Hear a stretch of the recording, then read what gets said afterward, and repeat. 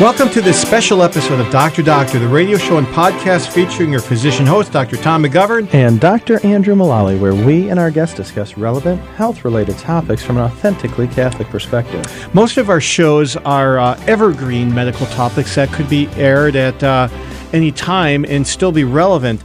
This one might be relevant at any time, but it's especially relevant now because we've had some listeners ask us to cover the whole coronavirus infection and epidemic problem that's going on now. So as with our other episodes, this one will be heard across the EWTN Global Catholic Radio Network. And to make sense out of this novel coronavirus outbreak, we have our favorite Dr. infectious disease specialist and public health physician coming on today. Dr. Paul Carson, on short notice, has graciously offered to be with us, and we will glean great gobs of wisdom from him soon. And before we get to the interview, we kind of wanted to set the stage a little bit regarding this novel coronavirus, a little bit about what we know about it and some of the data. So this has been primarily a respiratory, upper and lower respiratory infection, although some folks have complained also of diarrhea and other symptoms. And the thought is it started in China. That's where the first cases were reported. But kind of went unrecognized as something totally unique for really a month or two before people keyed up to the fact that this was actually potentially a new viral strain. Yes, and coronaviruses have been around for many, many years. I mean, corona comes from the Latin word for crown or halo. That's right, because of the shape of the virus, right? Right. If you look at it under an electron microscope, and we're still waiting for have the first one on our block, but if we had one, you would see something that looked like a little halo. And in fact, the sun has been spoken of as having a corona. Like if you block out the sun, there's this halo of light around it that makes that appearance. So that's it actually has nothing to do with a beer that's sold south of the border by a similar name. Apparently there are memes out there about that, but that's not what we're going to talk about today. In fact, the coronavirus is the second most common cause of the common cold. So there are multiple strains of the coronavirus, and one does not equal another. That's right. And so the whole key about this one is that it's a novel coronavirus, and it's one that's got, as we're going to talk with Dr. Carson, potentially more contagiousness about it. Right, and novel doesn't mean a paperback book that you read. Novel just means it's newly identified. And so you're probably familiar with the flu virus and the fact that you need an influenza vaccine every year. Why? Because it changes so much. It mutates like crazy. Guess what? Coronavirus is in that same category. All the viruses are always throwing something new at us. And so this one has gotten an unusual amount of press, partially, I think, because of the casualties so far. And so we know a couple of days before this show airs is when we're recording that there's been well over 100,000 cases worldwide, well over 3,500 deaths, primarily in China, Iran, and Italy, but also in Japan. And those countries have got travel restrictions placed on them currently by the U.S. government. Yeah, in fact, later this spring, I'm taking my family on a pilgrimage to Europe, but we're not going to Italy. But I just checked the website of the company, and going to the Holy Land, things are restricted. Palestine has shut down all holy places, not Israel, but Palestine. I had been talking to some friends who had students studying abroad in Rome, and Italy has closed down every school in the whole country because of this endemic over there. And so there's no school in Italy. Everybody, I don't know if they're going to restart or how long, but the study abroad students have all been pulled back home because of this. Oh, my goodness. So it's something that people are rightly taking quite seriously. It's not only having effects as far as public health, but also economic effects. Yes. For people who follow the stock market, for example, we've seen huge plunges in the last couple of weeks where it had been going quite strong, and largely due to things like you've heard about the cruise ships where they're quarantined. Yes. The cruise lines and hotel chains and stuff like that, they're really struggling. I know American Airlines canceled some 200,000 flights. And so you can imagine the economic burden that this is placing on folks who are trying to restrict the travel of this virus. Yeah, the head of Southwest Airlines said today, on the day that we're recording this, that it has a post-9/11 feel to it in terms of how many people are flying. Man, see, and that has trickle-down effects. So I think there's a lot to be said here. We definitely want to focus primarily today on the public health implications and really thinking about it as just many of our conversations, even with patients already this past week. What are my risks? How do I think about this? And what should I do to protect myself and my family? Now, by the end of February this year, the United States has already seen 49 million cases of influenza. That is a 4-syllable word. It's not the 1-syllable word, the flu, because flu sounds like something that's not a big deal. Last week, I had influenza for the first time. It knocks you over. It's incredible. So it's bad juju. I don't ever want to have it again. It is kind of interesting for me because, you get to talk to so many different people when you're seeing patients. And a lot of folks might say, yeah, I think I had the flu a couple of weeks ago, but it wasn't too bad. and I usually caution them and say, if you think you had the flu, you probably did not have the flu. Right. You probably had another common cold, another one of the thousands of viruses. But influenza is something to write home about, and it usually, and to stay home with. it stops your life for a good week. Yes, and so that's actually the flu statistics. I think, Tom, we were talking about before the show. It's an interesting thing to help put the coronavirus fears in context as well. Because in the United States, in the same period of time, there have been 250 cases of coronavirus with 11 deaths, compared to 52,000 deaths due to influenza. And as Andrew found before the show, 23 million visits to physicians so far this year in the United States for influenza. So influenza, as of right now, there's been, 15 times more, or 150 times more deaths, than for 500 times more 500 in the United States. So you're the math guy. That's why we bring you along, Tom. So a bajillion times more deaths. And as Andrew pointed out, in World War I, there were 50,000 deaths of American soldiers. But how many Americans died of Spanish flu that year? Right.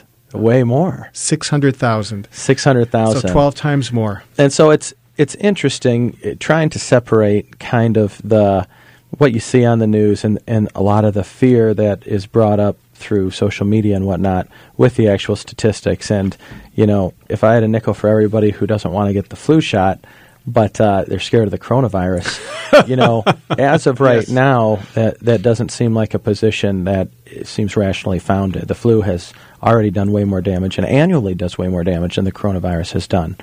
There is some reason to be afraid of what could be coming, but that we are going to sort out with our good friend Dr. Carson.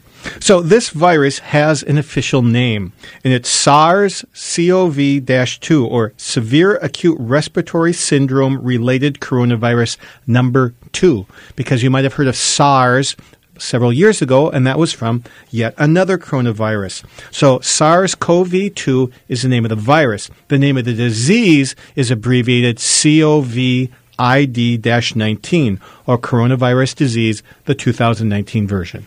All right, very good. So now we understand what that is, because I was wondering too. And the first coronavirus was actually isolated in 1937, and it typically has come from various animals. Camels, cats, bats. In fact, I think this one has probably come from bats. And, it's thought that they're responsible for 10 to 30% of colds worldwide, and doesn't seem to cause as much pneumonia as other viruses. In other words, it seems to be more in the upper respiratory tract, the throat, bronchi maybe, than the lung itself. Which is generally good, because usually the lower respiratory infections have more health problems and more mortality. Good. And the coronaviruses, as a family, seem to follow a similar seasonal pattern like influenza does. And so, to some extent, one of my goals or desires in probing this topic with you and Dr. Carson, Tom, is hopefully to shed some light on rational versus irrational fears regarding the coronavirus. Right, because it seems like sometimes the media might be trying to sell a story more than imparting just the facts. Correct. And I wonder, too, if part of the reason that this is such a big issue, hitting on the economic side of things, is just the fear of the economic, results of this. If things that are manufactured in China get slowed down even for a month, whether they be drugs or textiles or what have you, then that can lead to more trouble. It's interesting. I was reading just yesterday about I think it was a McDonald's or Starbucks or someplace like that in Japan, where you'll get your coffee, and on the coffee it's got the name of your server, your barista or whatever, and their body temperature. Oh, my goodness. And so that's printed on the side of your order. So, so-and-so fixed up my meal, and they're not infected. So that's what they're kind of doing over there in the East right now. Who knows if that comes to the States? But it's that level kind of fear that we'd like to calm and focus on the things that really we should be doing and should be worrying about. And there are a number of ways that this impact our lives as Catholics. So we have a number of questions that we are prepared to ask Dr. Carson. He's seen them in advance, and he has marveled at the depth of intrigue that I've put into the questions, but he has offered to do his best. But before we get him on the phone from far away North Dakota, we have our trivia question, which is a simple true and false trivia question. And that is true or false. Most listeners to this show have been infected with a coronavirus. Ooh, 50-50. True or false? We'll be back with Dr. Carson here on Dr. Doctor after the break, coming to you from the studios of Redeemer Radio. Look to EWTN for inspiring Lenten programming. All these words tell us what we must do to enter eternal life. Do we take the words of Christ seriously, which tell us to pray incessantly, to pray fervently, to forgive, to love the poor, to be generous? Do we take them seriously? Because the one who said these words has risen from the dead. Lenten programs now through Holy Thursday on EWTN Radio and TV. We often feel overwhelmed with the messiness of life. When that happens, it can be easy to let it seep into how we treat one another. We go from kind and patient to rude and angry in less than a few seconds. But we must remember that the person standing in front of us has dignity and value. They deserve better than the ick that we feel. Next time your emotions start to overwhelm you, take a moment to pray that God provides the grace to treat others with respect, even when we don't feel our best. Welcome back, and we have with us our special guest, Dr. Paul Carson, MD, MPH. He's a professor in the Department of Internal Medicine with the University of North Dakota School of Health Sciences. He's a professor in the Department of Public Health at North Dakota State University in Fargo. He specializes in public health management of infectious diseases. Sounds like a good fit for coronavirus. He also works with the North Dakota Department of Health, and he's a state content expert on antimicrobial stewardship. Paul Carson, welcome back to Dr. Doctor. Good morning, Dr. McGovern. Good morning, Paul. I'm glad to be with you. We're glad to have you. You know, the boy who cried wolf. You know, that's what some of the media reminds me of right now regarding COVID-19 or the new coronavirus. But is the media crying wolf? Is it going overboard? Is it on target? Just in general, how would you state your understanding of the way the media is portraying things? As far as them crying wolf, I would kind of say yes and no. It's sort of the perfect thing for the media to have like daily reports of how many new cases and how many deaths, and sort of feeding kind of this beast of what the media wants is constant crisis mode. But on the other hand, I think this is a very serious infection and a serious epidemic in most countries, moving towards pandemic, and I do think it warrants a lot of attention and a lot of preparedness. Can you give us some context? Because when we hear about something new and the media is ginning up fear, we get afraid. We don't have anything to compare it to. It's like this free-floating anxiety. So maybe one of the best things you could do is compare it to something we do know about, influenza. And when you were talking with me to prepare for this, you said there were two really key numbers that we need to know to understand this disease. That is the attack rate and the case fatality rate. That's right. So when we kind of look at the potential for something to cause disease and cause significant morbidity and mortality, those are a couple of key parameters we like to hone in on. And so influenza is a really great example to kind of compare things to put it in perspective. So on average, influenza will infect and attack about 5 to 20% of the population in any given year. So that's a lot. A lot of people will get influenza, and in fact, it's estimated that the average child will get influenza every other year, and the average adult will get influenza about once or twice every decade. Wow. So that's a pretty big burden of disease. And then when you look at the overall case fatality rate or mortality rate for influenza, it's about 0.1% of the population that gets infected will die of this. Of course, that's skewed much more towards people who are older and people who have underlying chronic medical conditions or diseases. So when you put that all together with influenza in the United States, we've got typically something like 30 million people infected each year, several 100,000 hospitalizations, and on average about 35,000 deaths a year in the U.S. alone. And what frustrates a lot of us in infectious disease is people kind of shrug about, well, maybe I'll get a flu shot this year, maybe I won't. It's about half the population doesn't get it that should get it. So kind of bear those numbers in mind, about 30 million infections, about a couple 100,000 plus hospitalizations, and about 35,000 deaths on average. Contrast that with the novel coronavirus. We don't know some of these numbers, but we're getting an idea here. So the attack rate we don't know. We don't know what's the potential here for how many people are likely to be infected with this, although we can get a little hint of it. So one of the ways we can get a hint of this is by looking at something we call secondary attack rates. So, for example, if someone in your house gets sick, what's the chance of your other family members or household members getting sick? With influenza, that's about 15 to 30% of your household contacts will get sick if one person is ill in the house. Wow. We now have some data with the novel coronavirus. It's about 3 to 10%, so maybe five-fold less. Very good. Yeah. And similarly, there's some really good data that has just recently come out of China that's looked at secondary attack rates in non-household contacts. So people who came in contact with a case, but it's in the workplace or it's in some social group, it's not in a household. There, it's only about 1 to 5% of people who were close contacts, not in the house, became infected. Now, are you defining close contact? When I used to work in vaccine research, close contact was defined as face-to-face within 6 feet of each other. No, this is less than that. This is like close contacts, meaning that definition is a little bit different than what we do like in the hospital setting, like what you're talking about. Okay. This is for public health tracing, and it's like anybody who came in contact, direct contact with that person. Mean handshaking and backslapping. Exactly. Okay. Or, shared workspace and that sort of thing. Okay.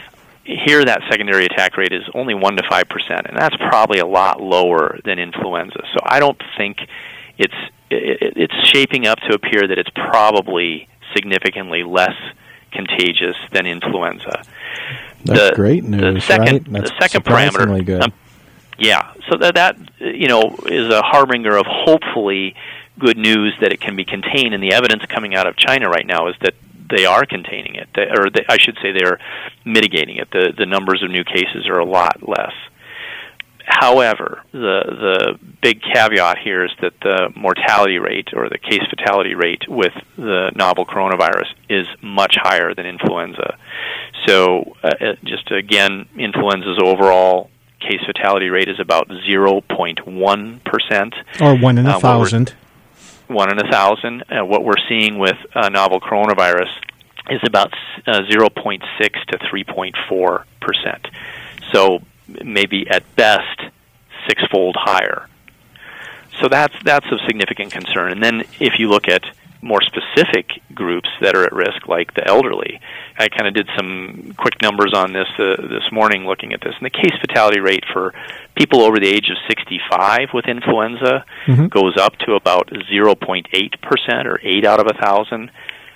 It's about 9% with the novel coronavirus. So or 90 out of 100. Out of 1,000. Exactly. Wow. Yes. That's a lot higher. So that's why I think it is definitely of concern.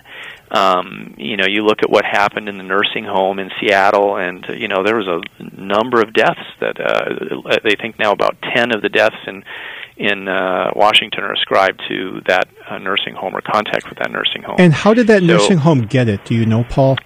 Don't know yet. The investigation is sort of ongoing with trying to understand how that got introduced there. Most likely from a visitor who either had traveled or was a contact of someone who had outside exposure and then brought it in there. Now, Paul, this morning I was at breakfast with a wise non-medical individual, and he said, well, now, would the case fatality rate be the same if people were getting it in the United States where we have the latest and greatest available in healthcare? Yeah, so I think those are good questions, and I think we can get a hint of that from what we're seeing in South Korea, which is the next biggest center there. They have a pretty good healthcare, pretty good medical system.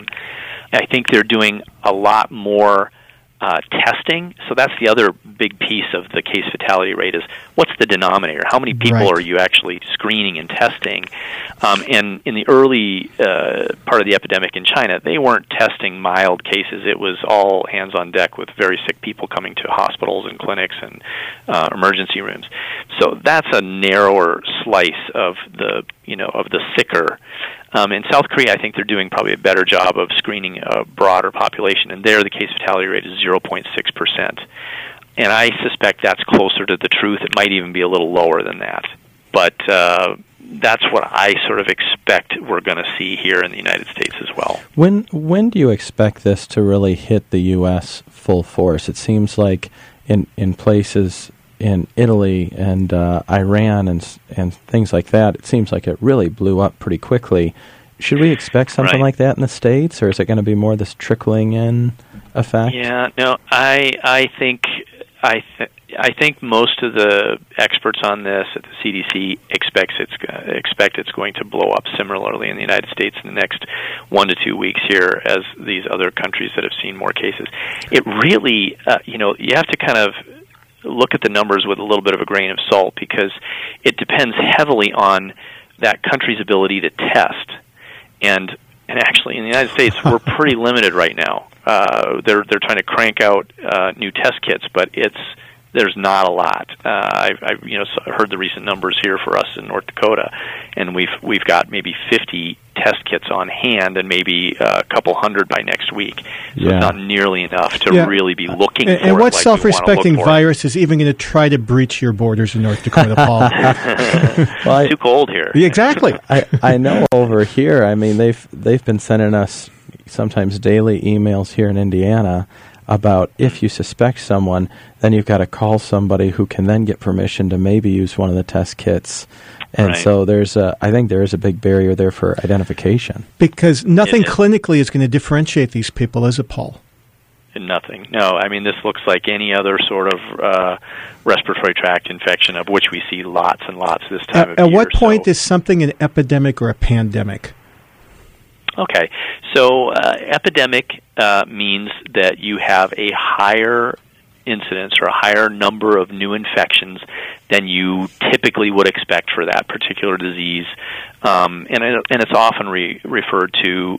It can be seasonal things like influenza, and it can be new things, oftentimes a newer infection.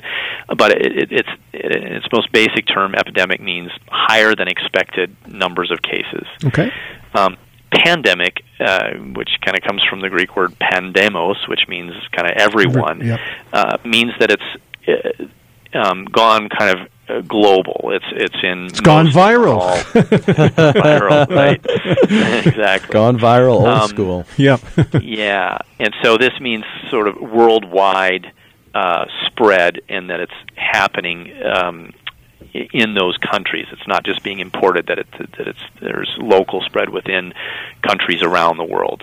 Yeah, Paul, it seems like every couple of years we hear about something like this. It was MERS, and then it was SARS. Yeah. How does this stack up against those? Does it seem like it's worse, or it's going to be worse than those were? Yeah, mixed bag because of those two numbers we just talked about, the attack rate and the case fatality rate. So it's closely related to both of those viruses, SARS and MERS. But those two viruses had a much higher case fatality rate. So Case fatality rate for SARS was around 11-12%. Oh. The case fatality rate for MERS is like 30 to 35%, so much deadlier. But their attack rate was way lower. These were not very contagious diseases.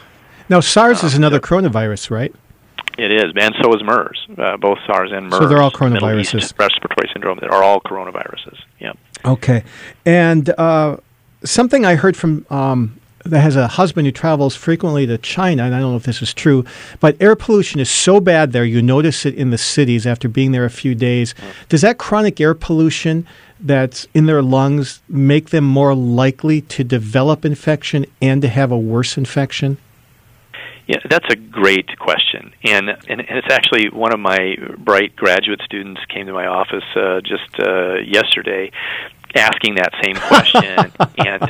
And here's the other piece to that. So air pollution is really a big problem in China. Yes, and you can do epidemiologic studies that show incremental increases in respiratory problems and chronic respiratory disease with exposure to higher levels of air pollution, and a lot of those studies have been done in China. Here's the other piece of that, is that smoking is really prevalent in China. They are the biggest consumer of tobacco in the world. About 27% of the population smokes there. Way more men than women. About 50+% of men smoke. Wow. And a very interesting observation is that the mortality rate is just a little less than double in men than in women, with the data coming out of China, which begs the question: is it something about being male, or is it because there are a lot of smokers? Yeah. And I think it's a very reasonable question when you look at another disease. Invasive pneumococcal infection or pneumococcal pneumonia. Smokers are way more likely to develop invasive pneumococcal infection than their non-smoking counterparts. About 4-fold increased risk for active smokers who are otherwise healthy, and about a 2.5-fold increased risk for people exposed to passive smoke. They have about a 2.5-fold increased risk of developing invasive pneumococcal infection.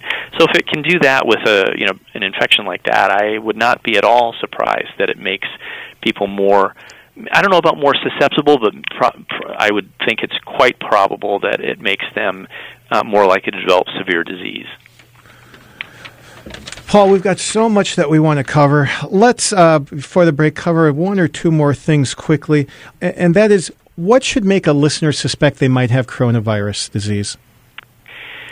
So at this point in time, and this will change quite, I think it could change quite rapidly, but at this point in time, it would be if they have developed evidence of a lower respiratory tract infection, and most of the people who've had the novel coronavirus have had a fever, about 80+%, a dry cough, the majority, fatigue, about a third or more. Those have been the three most prominent symptoms, but it also can look just like a cold, too. Right. But mostly, I think that fever and dry cough are kind of the most prevalent symptoms.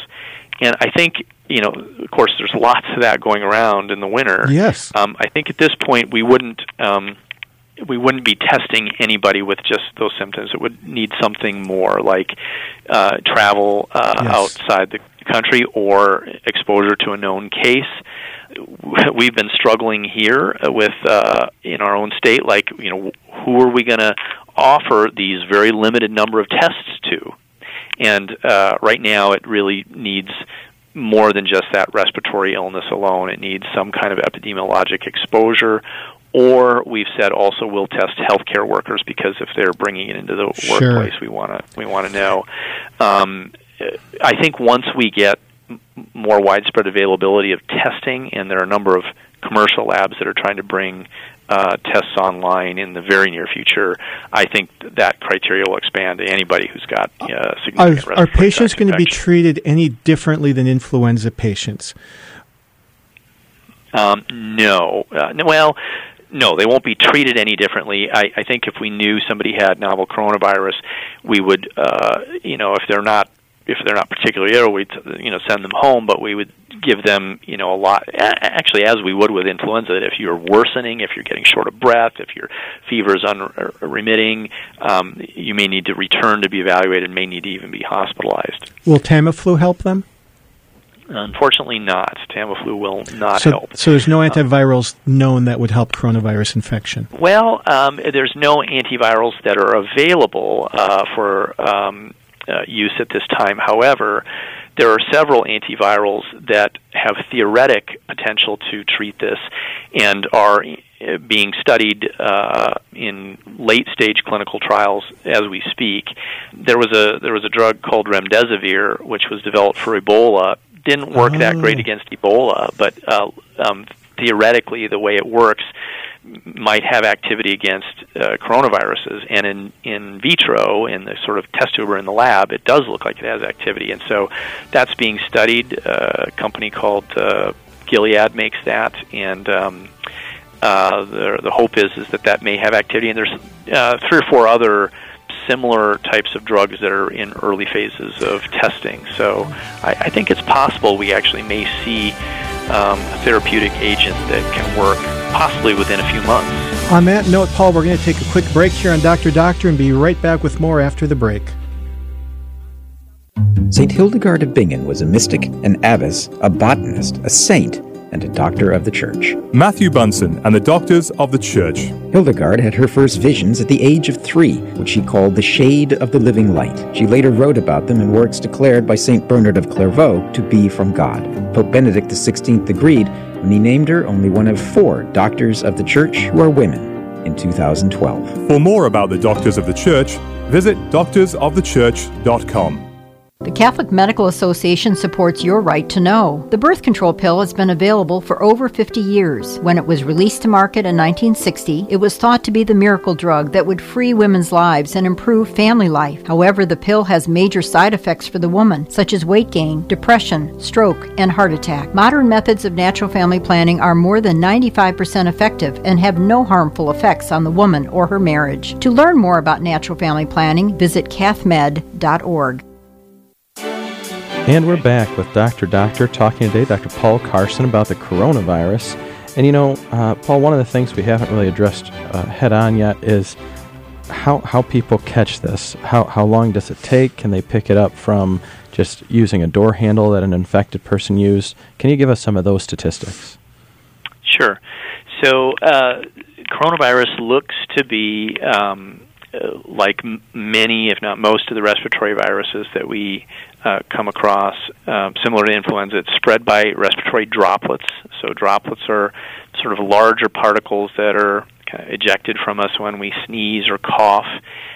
They travel about 2 to 3 feet and then kind of fall onto the ground or surfaces near us. So we can become infected by those by direct contact with someone coughing or sneezing on us. We can come into contact with them by touching people, shaking hands, etc., where it's on the infected person's hands and then spread from hand to hand. And then we can catch this as well by touching the surfaces that those droplets land upon.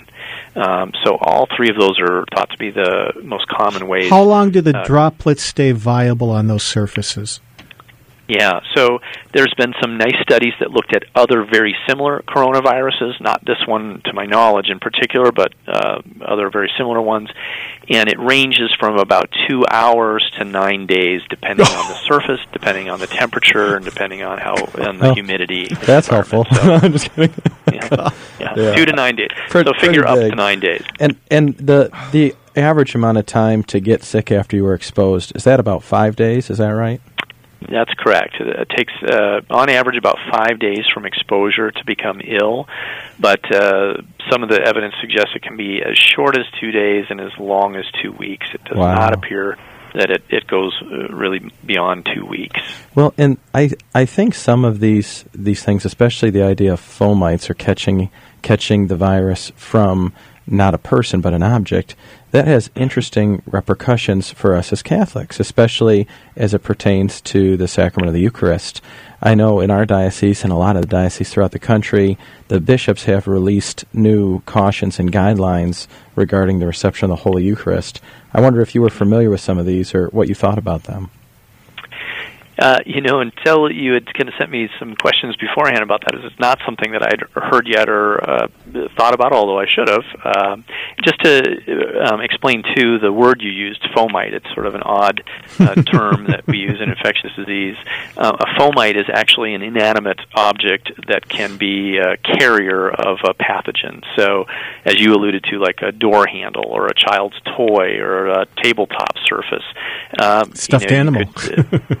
Stuffed animal, right? The Eucharist, potentially, or the chalice. Those all could serve as fomites or carriers that allow the virus to be on that surface or material and then passed on to another person. I think we think about this a little bit during flu season, at least in my own church. Oftentimes, then during the peak of flu season, the pastor will have us forego the handshake and sign of peace. They will often forego the chalice. I think those are reasonable measures. As we move more from containment, which is trying to stop it from crossing borders and going from city to city, I think we're moving past that to the public health measures, which are called mitigation, which is trying to stop our local spread or decrease the number of secondary cases. That really focuses more on social distancing, not having so many activities with large congregations of people, and to try and decrease spread to various fomites that can be ongoing vectors. So I think. What do you think about holy water fonts? Yeah, should they be drained? Should they be replaced frequently? Should they be avoided? Until you asked about that, and that question is not something I thought of, but I actually think that's a good idea. When you think of multiple people passing through a church, dipping their hands into that little bitty well of water. Now, one thing I don't know is how well coronavirus survives in air temperature water, but probably pretty well. Right. And I would say that would be a good idea. Now, the one that really shocked me is dioceses where they're forbidding communion on the tongue. That's right, yeah. What do you think of that? Another one that I hadn't really thought carefully about until you guys, bright guys, were asking about it. When you prompted me with that question, I visited with my own pastor about this a little bit. I said, do you mind if I ask a somewhat indelicate question? And, how often when you give the host on the tongue, do you think you actually kind of bump up against a person's tongue or feel that, you may have some saliva that passes to your hand? And he said, not very often, but it's maybe once every other Mass or so. And we do know that the virus can be detected in saliva. Normally we look at nasopharynx or the pharynx for culture, but actually I just saw a study that found you can find significant levels of the virus in just saliva. So I think it's reasonable to say, that it's probably a low risk. I think that's probably a pretty low risk, but it's not unreasonable to say during this particular time, this particular concern about this pandemic that we receive in the hand. But how is that different than accidentally touching somebody's hands? Good. It's a good question. So that it would depend. It would really. There, it's sort of limited to just the priest or whoever's offering the host as the person of concern. Although my pastor reminded me, he says, I frequently will bump somebody's hand exactly when I'm giving the host.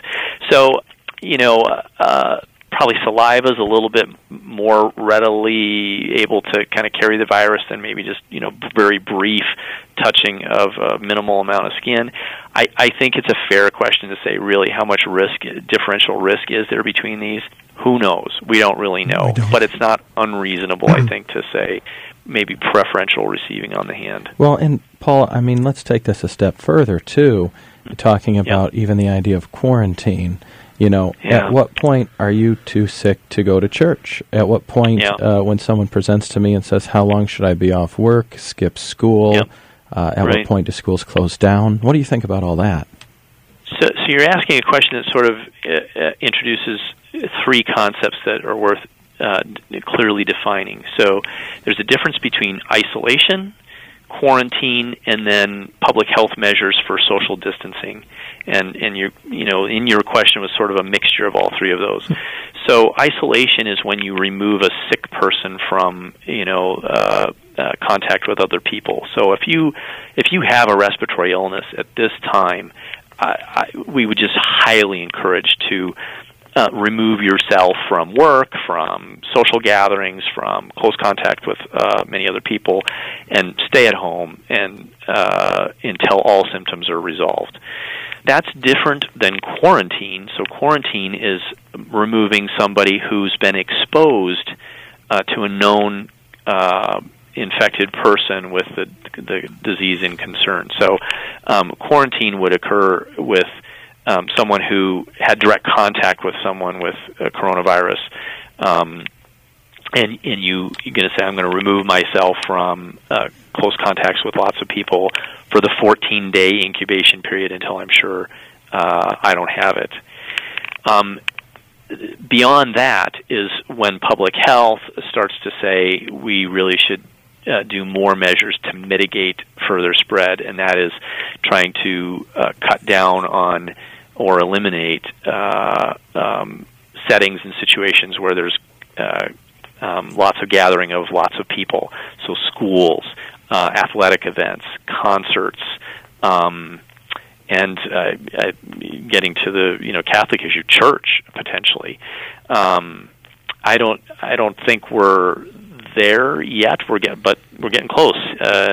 Seattle has closed a number of their schools and have recommended canceling athletic events. I know that here at my university where I work, we're talking about that almost every day. Like, when will that trigger get pulled? And so those are kind of three concepts that have bearing on this question. Is that something we should probably anticipate at some point in America, though? I know in Italy they closed their schools, at least for a period of time. Is that probably coming our way? I think so. If not nationally, I think locally or regionally. I think when cities and states start to see local spread, that's going to be a local public health in conjunction with school systems to make that decision. I doubt that would be made at a national level, but I think we can expect that soon in many different places at a local level. This is also affecting Catholics because Lent is often pilgrimage time. And I understand that just about all pilgrimages to Italy have been canceled. Palestine has closed all their holy places, such as the Church of the Nativity. How is this reasonable? And if so, how long should something like this go on? In other words, what's the end point? Yeah. So I think for there's a couple different factors here. One is travel to a country that's experiencing higher rates of or higher levels of spread and the infection. So Italy's, I think if I remember right, probably still the third highest country yes. for this. And so I think it's reasonable to say we're not going to go travel into one of the highest endemic areas for this right now. That would be especially true, I think, if you are at higher risk for more severe disease. If you're over the age of 60, if you have underlying chronic medical conditions like diabetes or chronic lung disease or chronic heart disease, I think it's a good idea just not to be traveling at this time right now. Did you have a question with that? With physician meetings, this is interesting. Yeah. I'm planning a meeting that's going to occur in late March at a college in Kansas, and one of the people serving with me lives in Washington State. He's a plastic surgeon. So this month, March 12th to 14th, the American Society of Plastic Surgery canceled their annual meeting in New Orleans. Meanwhile, my American Academy of Dermatology meeting a week later or so, March 20th to 24th in Denver, has not canceled and says they're just offering all these extra hand wash stations, etc. Yeah. How do we make sense out of canceling versus not canceling these meetings? Yeah. It's a tough call because you're trying to balance this risk of infection with pretty substantial economic outcomes. A lot of work, effort, planning goes into these big conventions. So it's a delicate balancing act. I think we are at the point where it is absolutely reasonable to be asking the question, is this event worth the potential risk? Because you have people coming from, for sure, all over the country to a lot of these events, and a lot of times all over the world, and you're putting them all in, meeting rooms and confined spaces where lots of fomites getting, coughed and sneezed on and serving as potential vectors for spread. So they are ideal situations to expose large numbers of people to the virus.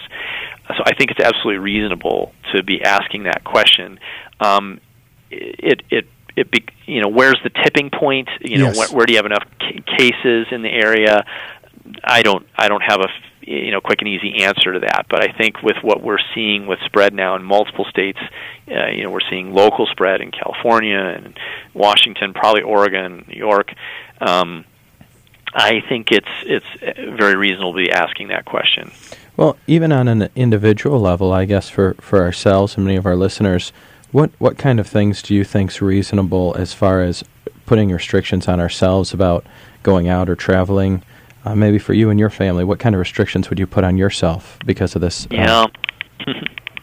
Again, a tough question, and one I'm facing with my own family. We have travel plans to the Caribbean here in a week, and I'm a guy who's about to turn 60, and I've got moderate asthma, and I'm on a steroid inhaler. So, I'm thinking about this. But where we're traveling is to a low endemic area. I probably would not yet personally forego travel to areas that are at the same or lower incidence than what we're experiencing here in the U.S. If I were older and had more chronic medical conditions, I think I'd think hard about that. I probably would, if I had plane tickets to Italy right now, I'd be thinking pretty hard about canceling. Now, I think that all could change within 2 to 4 weeks if we start seeing numbers matching those in South Korea and Italy everywhere, or in many, many countries.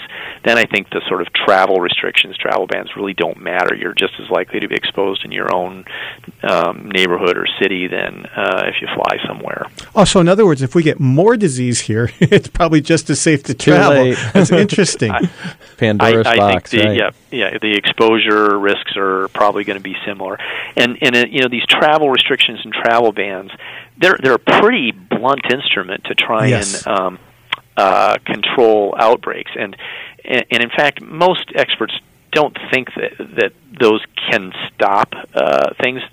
What we hope for with it is that it will slow them down. Sure. And I think it has done that to some extent. I think what China did certainly didn't stop it, but it did slow it down, and it gives places some time to prepare. But once we see it everywhere, then travel becomes a moot point. It's not an increased risk per se. You could make the case that travel often brings with it congregating in places where there's lots of people. So that would be the bigger issue: is do I do things that mix me around with lots and lots of people? If we're still in the midst of this, it may not be the location that's important, but it may be the how many people in one place am I going to be exposed to? I know in our neighborhood, at least, even the grocery store, some of them are running out of regular everyday items like toilet paper because there are people who are kind of stocking up to go off the grid, if you will, for a while. Is that crazy? Should we be thinking that? Am I too late? I think that's crazy. I see our Costco was completely out of a lot of those, oh my staples goodness. like, toilet paper and bottled water and things like that. I think, it's not unreasonable to kind of think about if I wanted to, if I had to stay at home and work from home, what do I need, to maybe weather out a couple of weeks or something like that if it came to where I had to work from home.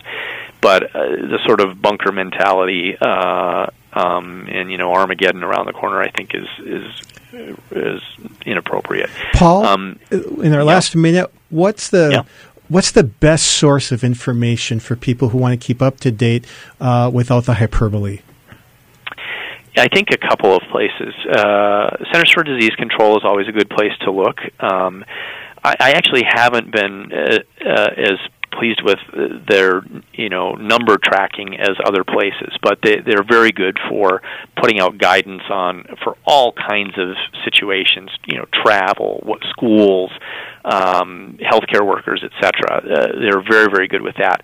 For actually kind of looking at what's the status around the world, I think the World Health Organization's website is really good for that, and actually the European equivalent to the CDC. It's called the ECDC, European Centers for Disease Control. They've got some very good up-to-date epidemiologic information. So I start my morning now pretty much every day going to the ECDC site, the World Health Organization site, and right after prayer, right, Paul? And Paul, you are right. Okay, fair enough. Paul Carson, thank you so much for being with us on Dr. Doctor, especially on short notice for this episode on coronavirus. God bless you, and may you have a great vacation in the Caribbean. Thank you very much. Happy Lent to you guys. The wisdom of Mother Angelica. Don't you feel sometime like there's so many people in the world? How does he hear your prayer? Never think of that, huh? Everybody thinks of that. I'm only a little grain of sand on the seashore. Oh, but that's not true. See, God is God. And you and I have to let God be God. I don't know how he does it. He's God. For more information on Mother Angelica, visit Religious Catalog at EWTNRC.com. Confession is a conversation with God where we are given the opportunity to say sorry for the ways we have messed up and be reunited with Him again in perfect relationship. In the sacrament of confession, the mercy of God is freely and fully given to all those who seek it. There is no sin that is too big for God to forgive. All we must do is seek Him with a genuine heart. He will be waiting with an outpouring of love and grace. And now to complete that fast-moving episode on coronaviruses, we have our medical trivia question, and we have confirmed the veracity of the answer with our expert. We always like to double-check. We don't want to be giving you fake news here. So, true or false? Over half of the people listening to this have been infected with coronavirus. Dun, dun, dun, dun. And what did Dr. Carson say, Andrew? He said, for sure. For sure. Probably over 90%, close to 100% of people have been infected at some point in their life with a coronavirus, not this coronavirus, COVID-19 disease that we're talking about today. You may have had coronavirus and you don't even know it. Dun, dun, dun. Now, not to be too lighthearted about this, but I think if we were to summarize kind of our conversation, taking reasonable precautions with hand washing, staying at home when you're sick is really what we're called to do. It's probably being a little bit overblown in the media. It will come here at some point, and we just got to do our best. Exactly. So be reasonable. Don't go out and buy a mask and wear a mask around. Our Surgeon General begged people not to do it because the masks are needed more by the people who are really sick and those who work in hospitals. Yeah, I think that's a very good point. And don't go buy out everything at the grocery store because it's probably overkill also per Dr. Carson. Yes, and he should know. Well, thank you so much for being with us for this special episode of Dr. Doctor. That's who we are. You've been listening to us, the official radio program and podcast of the Catholic Medical Association, coming to you from the studios of Redeemer Radio on the EWTN Global Catholic Radio Network. Please share the good news of this show with a friend. Invite them to listen on their favorite podcast app, or they can listen at redeemerradio.com/doctor. That's also where you can find contact information to let us know if there's some kind of topic you'd like to hear about or some kind of story you want to share with us. And be sure to tune in next week for your appointment with Dr. Doctor. Please don't hesitate to give us any ideas. This episode was brought to you by suggestions of listeners. So we're excited to respond to feedback from you. And thank you for listening. This is Dr. Tom McGovern and Dr. Andrew Mullally signing off until your next dose of Dr. Doctor. Dr. Doctor is the official radio program of the Catholic Medical Association, whose members are dedicated to upholding the principles of the Catholic faith in the science and practice of medicine. The views expressed on Dr. Doctor do not necessarily represent those of your co-hosts or the Catholic Medical Association. Find our past episodes and keep up with the latest from Dr. Doctor by subscribing in your favorite podcast app and following us on Facebook. Get links to follow and subscribe or submit a question for our doctors by texting the word DOCTOR to the Holy Cross College text line at 260-436-9598 or visit redeemerradio.com/doctor. St. John Paul II said, Catholic doctors are called as believers to witness to Christ, effectively helping to eliminate the causes of suffering that humiliate and sadden humankind. The Catholic Medical Association helps Catholic healthcare professionals live out this calling and fully integrate their faith with their practice of medicine as they care for patients. The Catholic Medical Association is open to all medical professionals, clergy, and supporters of Catholic healthcare. For more information, visit cathmed.org. This is Jerry Usher of Take Two with Jerry and Debbie. Join us with your take next on most of these EWTN stations. Sin is real, as is our need for repentance. I'm Father Wade Menezes of the Fathers of Mercy. My new book, Overcoming the Evil Within, the reality of sin and the transforming power of God's grace and mercy, will help you understand sin and its devastating effects in a person's life if it goes unchecked. Overcoming the Evil Within by Father Wade Menezes, the latest release from EWTN Publishing, now available at EWTNRC.com. EWTN. Live truth. Live Catholic.